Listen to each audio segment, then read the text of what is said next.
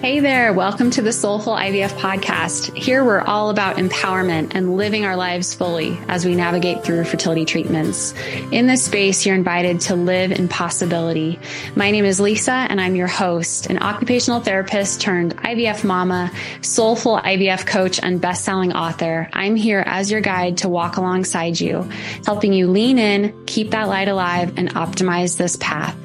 Here we have real, raw, heartfelt conversations about fertility and about life, covering the science and the soul. You'll hear from other women who have walked this path, fertility experts, and so much more. These inspiring conversations are here to help keep you moving forward, stay informed, and remind you you're not alone.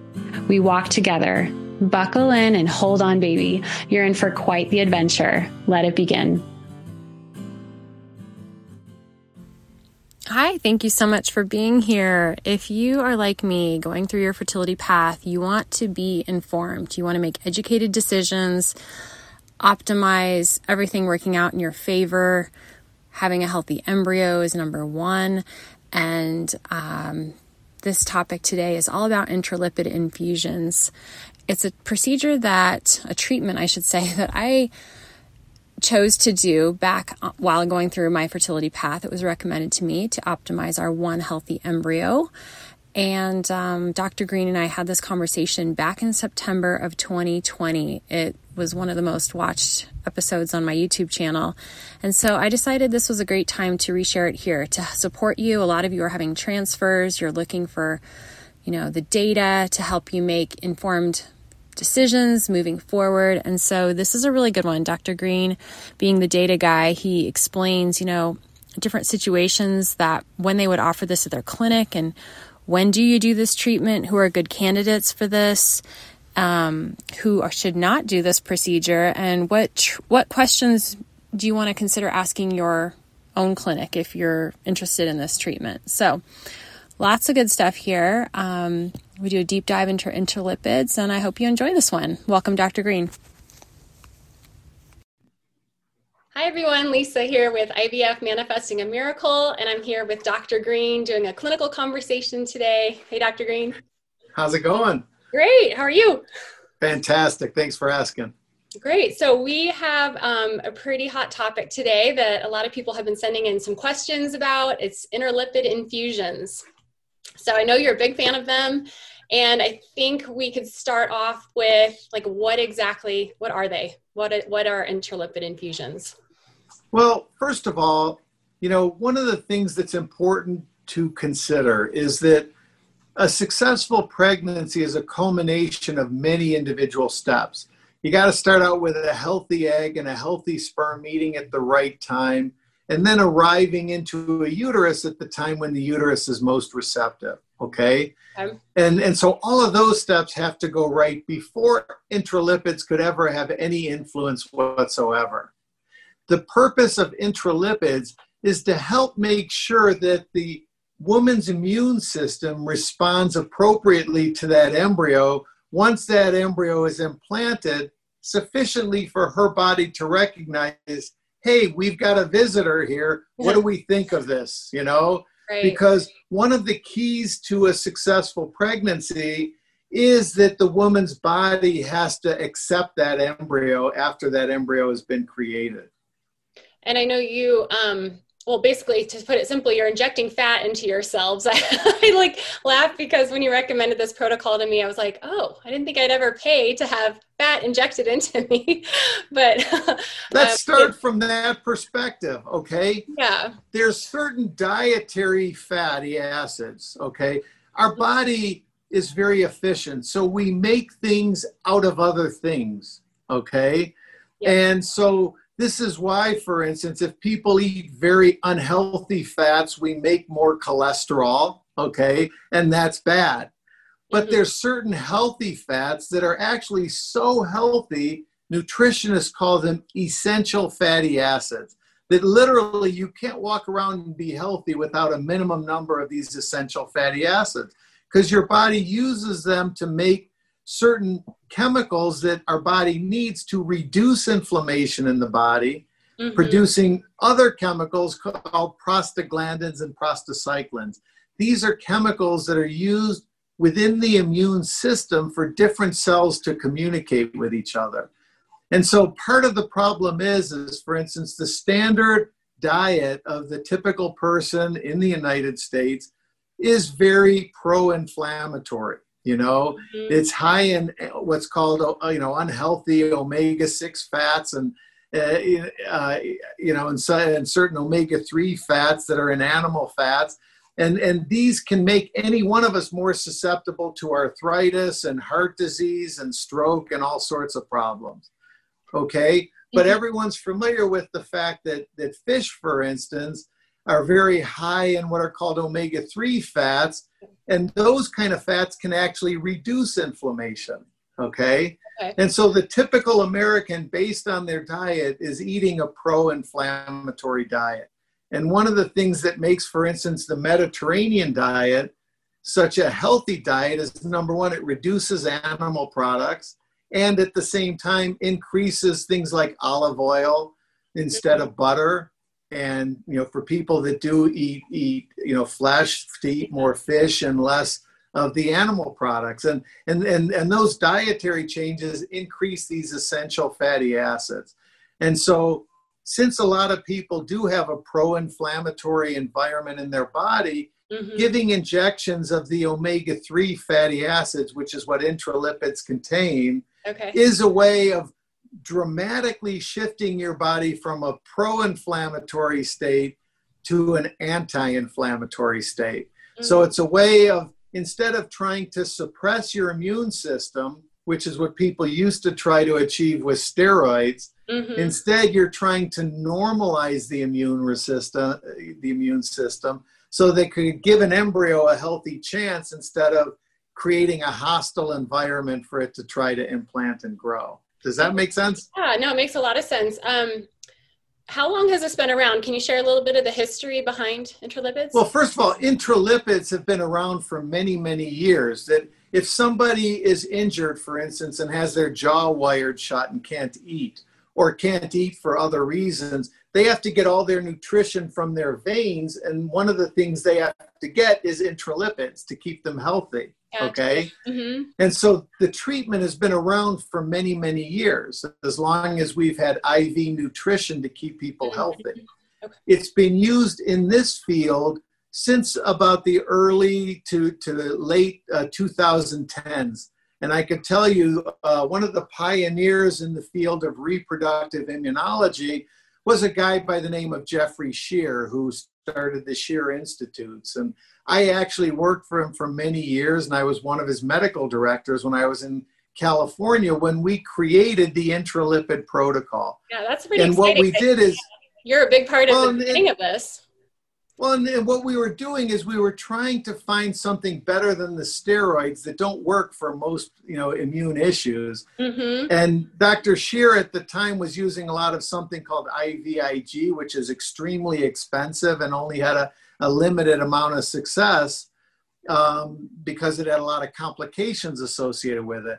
And we found that this treatment created the right shifts in the immune system without the risk of the IVIG and at a fraction of the cost. And so we started doing intralipid infusions around, the late 2000s, around 2007, 2008. And since that time I left the Shear Institute and I worked somewhere else, and now I work, at Conceptions, and I've got really, roughly almost 15 years experience with this protocol, and when is it useful, when is it not useful. And even more interesting, I also have the perspective of how effective is it in this place versus that place, and in this protocol versus that protocol. And it's not universally always the best answer for each patient in each situation. Those are some of the questions that came in, and I know you've been collecting your own data there at your clinic.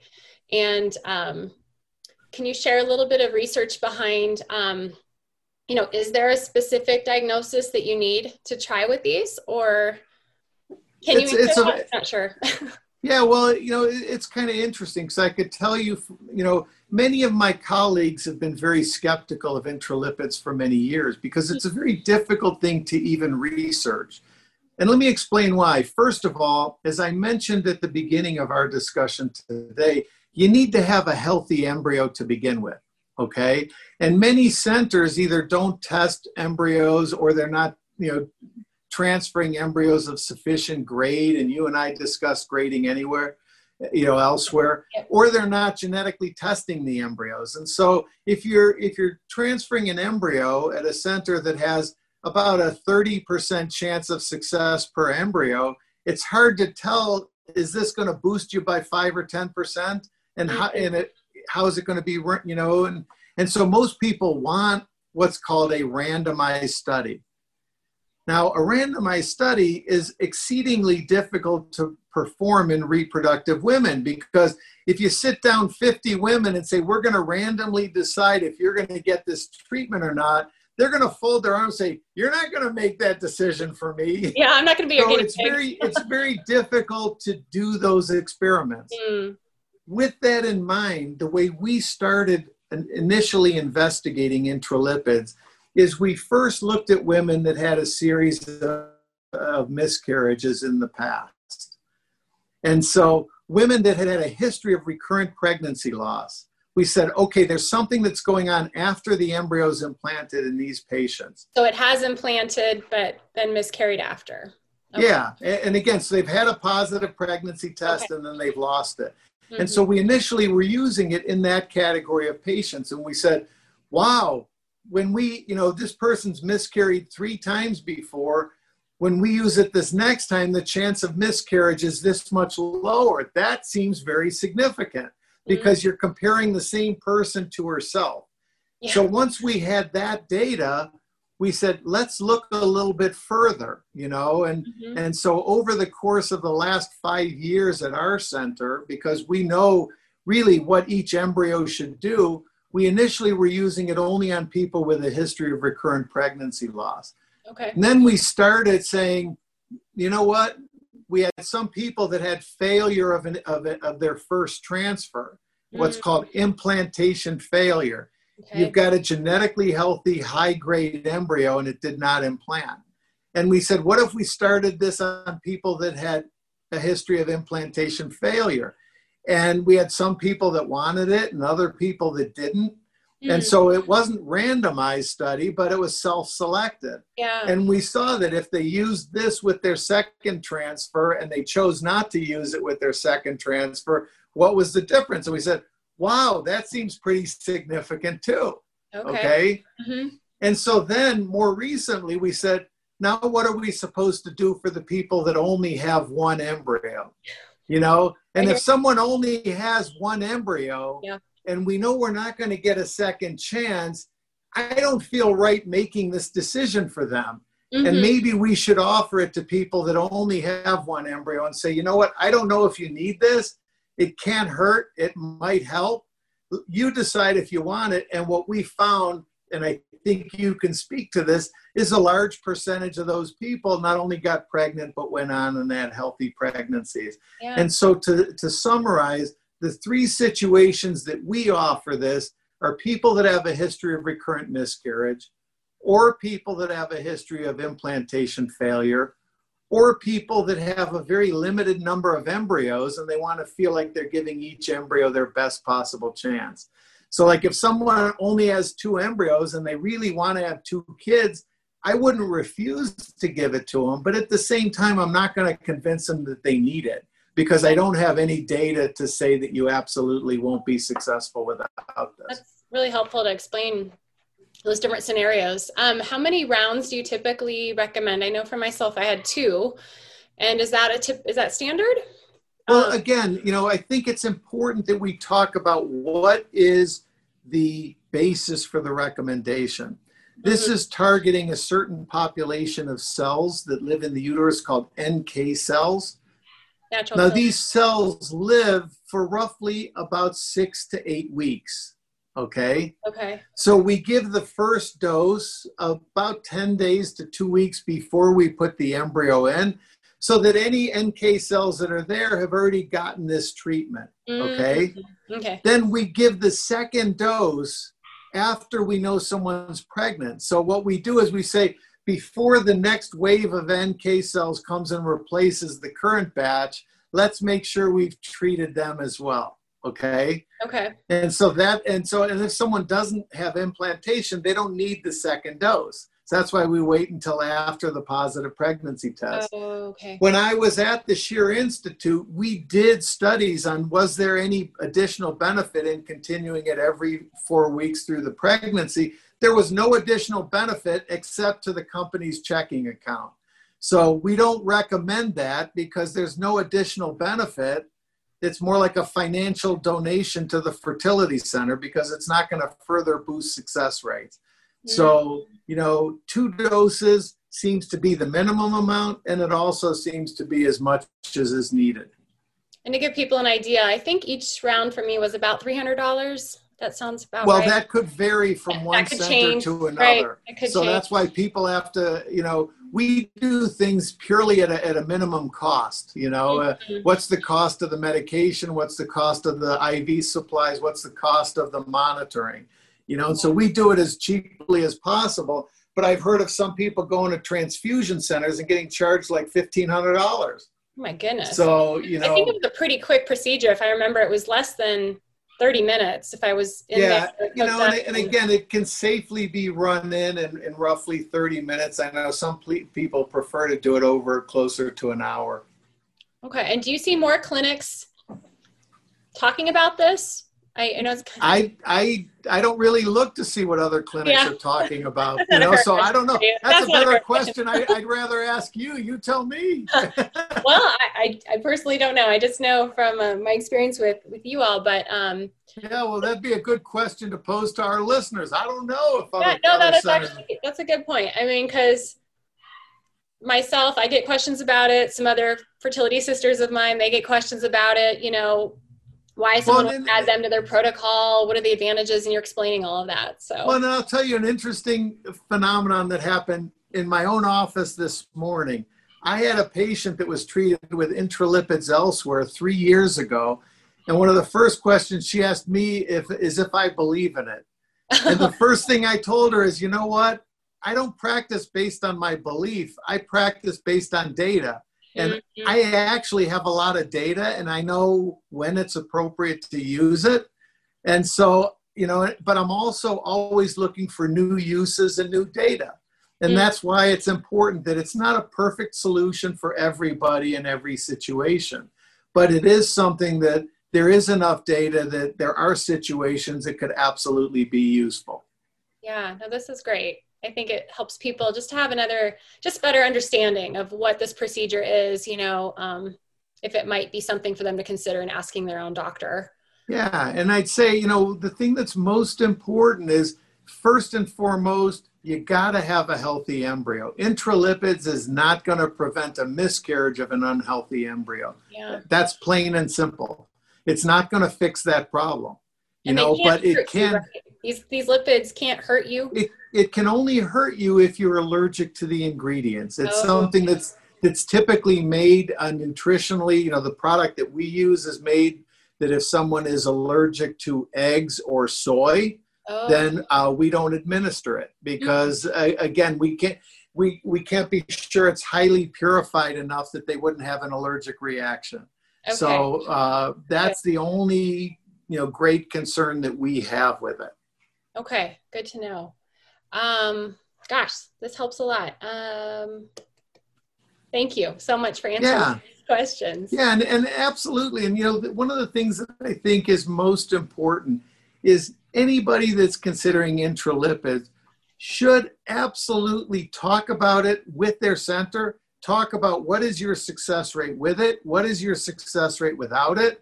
If they don't have any experience or knowledge, you're better off asking somebody else because the biggest problem with this treatment is that when different people use it, it depends on how good their protocols are to begin with. Mm-hmm. And as any fertility patient knows, success rates vary dramatically from one center to another. So you can't take one aspect from one protocol and try to transplant it somewhere else and assume you're going to get the same results.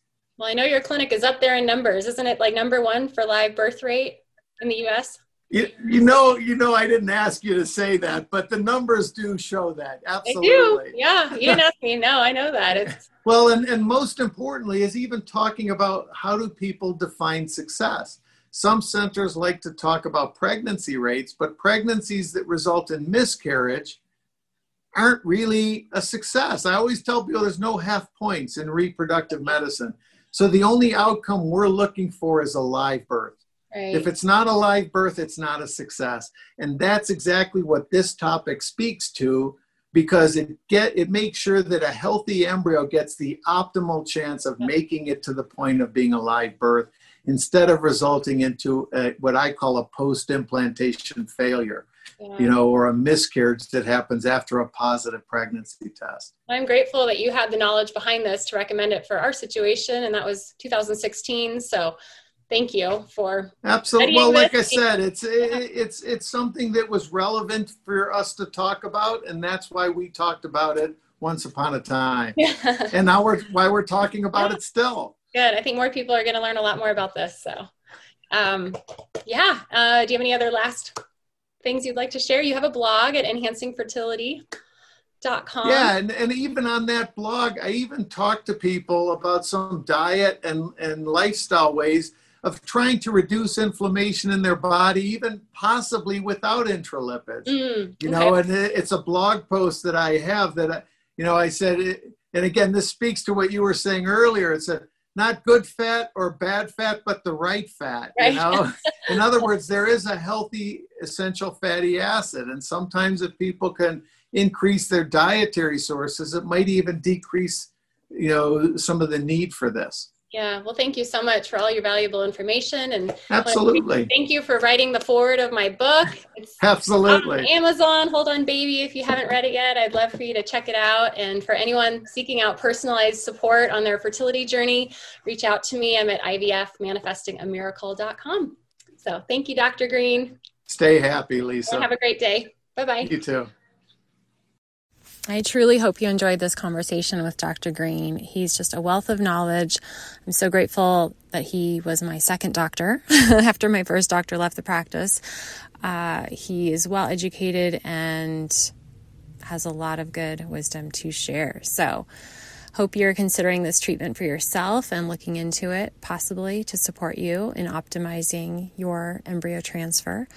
I'm here to cheer you on, and as many of you know, I offer private support, I offer intimate group support, transfer prep sessions. There's a lot of different opportunities to work together, and just having you here on the podcast, I hope you're finding a lot of value in these conversations. If you are enjoying them, it would mean so much if you would share these with a friend, share with a fellow fertility sister who you feel like they need to hear this. Like this would support them. Just any tips, tricks. I mean, this is what it's about, right? We're all in this together in this community to optimize our path to motherhood, right? So it would mean the world if you would share it with a friend. And I just am so grateful. This is how my podcast can reach more individuals. So consider tagging a fellow fertility sister and rating it if you would be so inclined to rate the podcast. It really helps it grow. I so appreciate you being here. Connect with me at ivfmanifestingamiracle.com. I look forward to hearing from you. This is where it begins, letting the light in, soaking it in. Darling, don't you know that you've got a gift? So look deep within and make a wish. Let it lead how you live and let it begin. Let it be.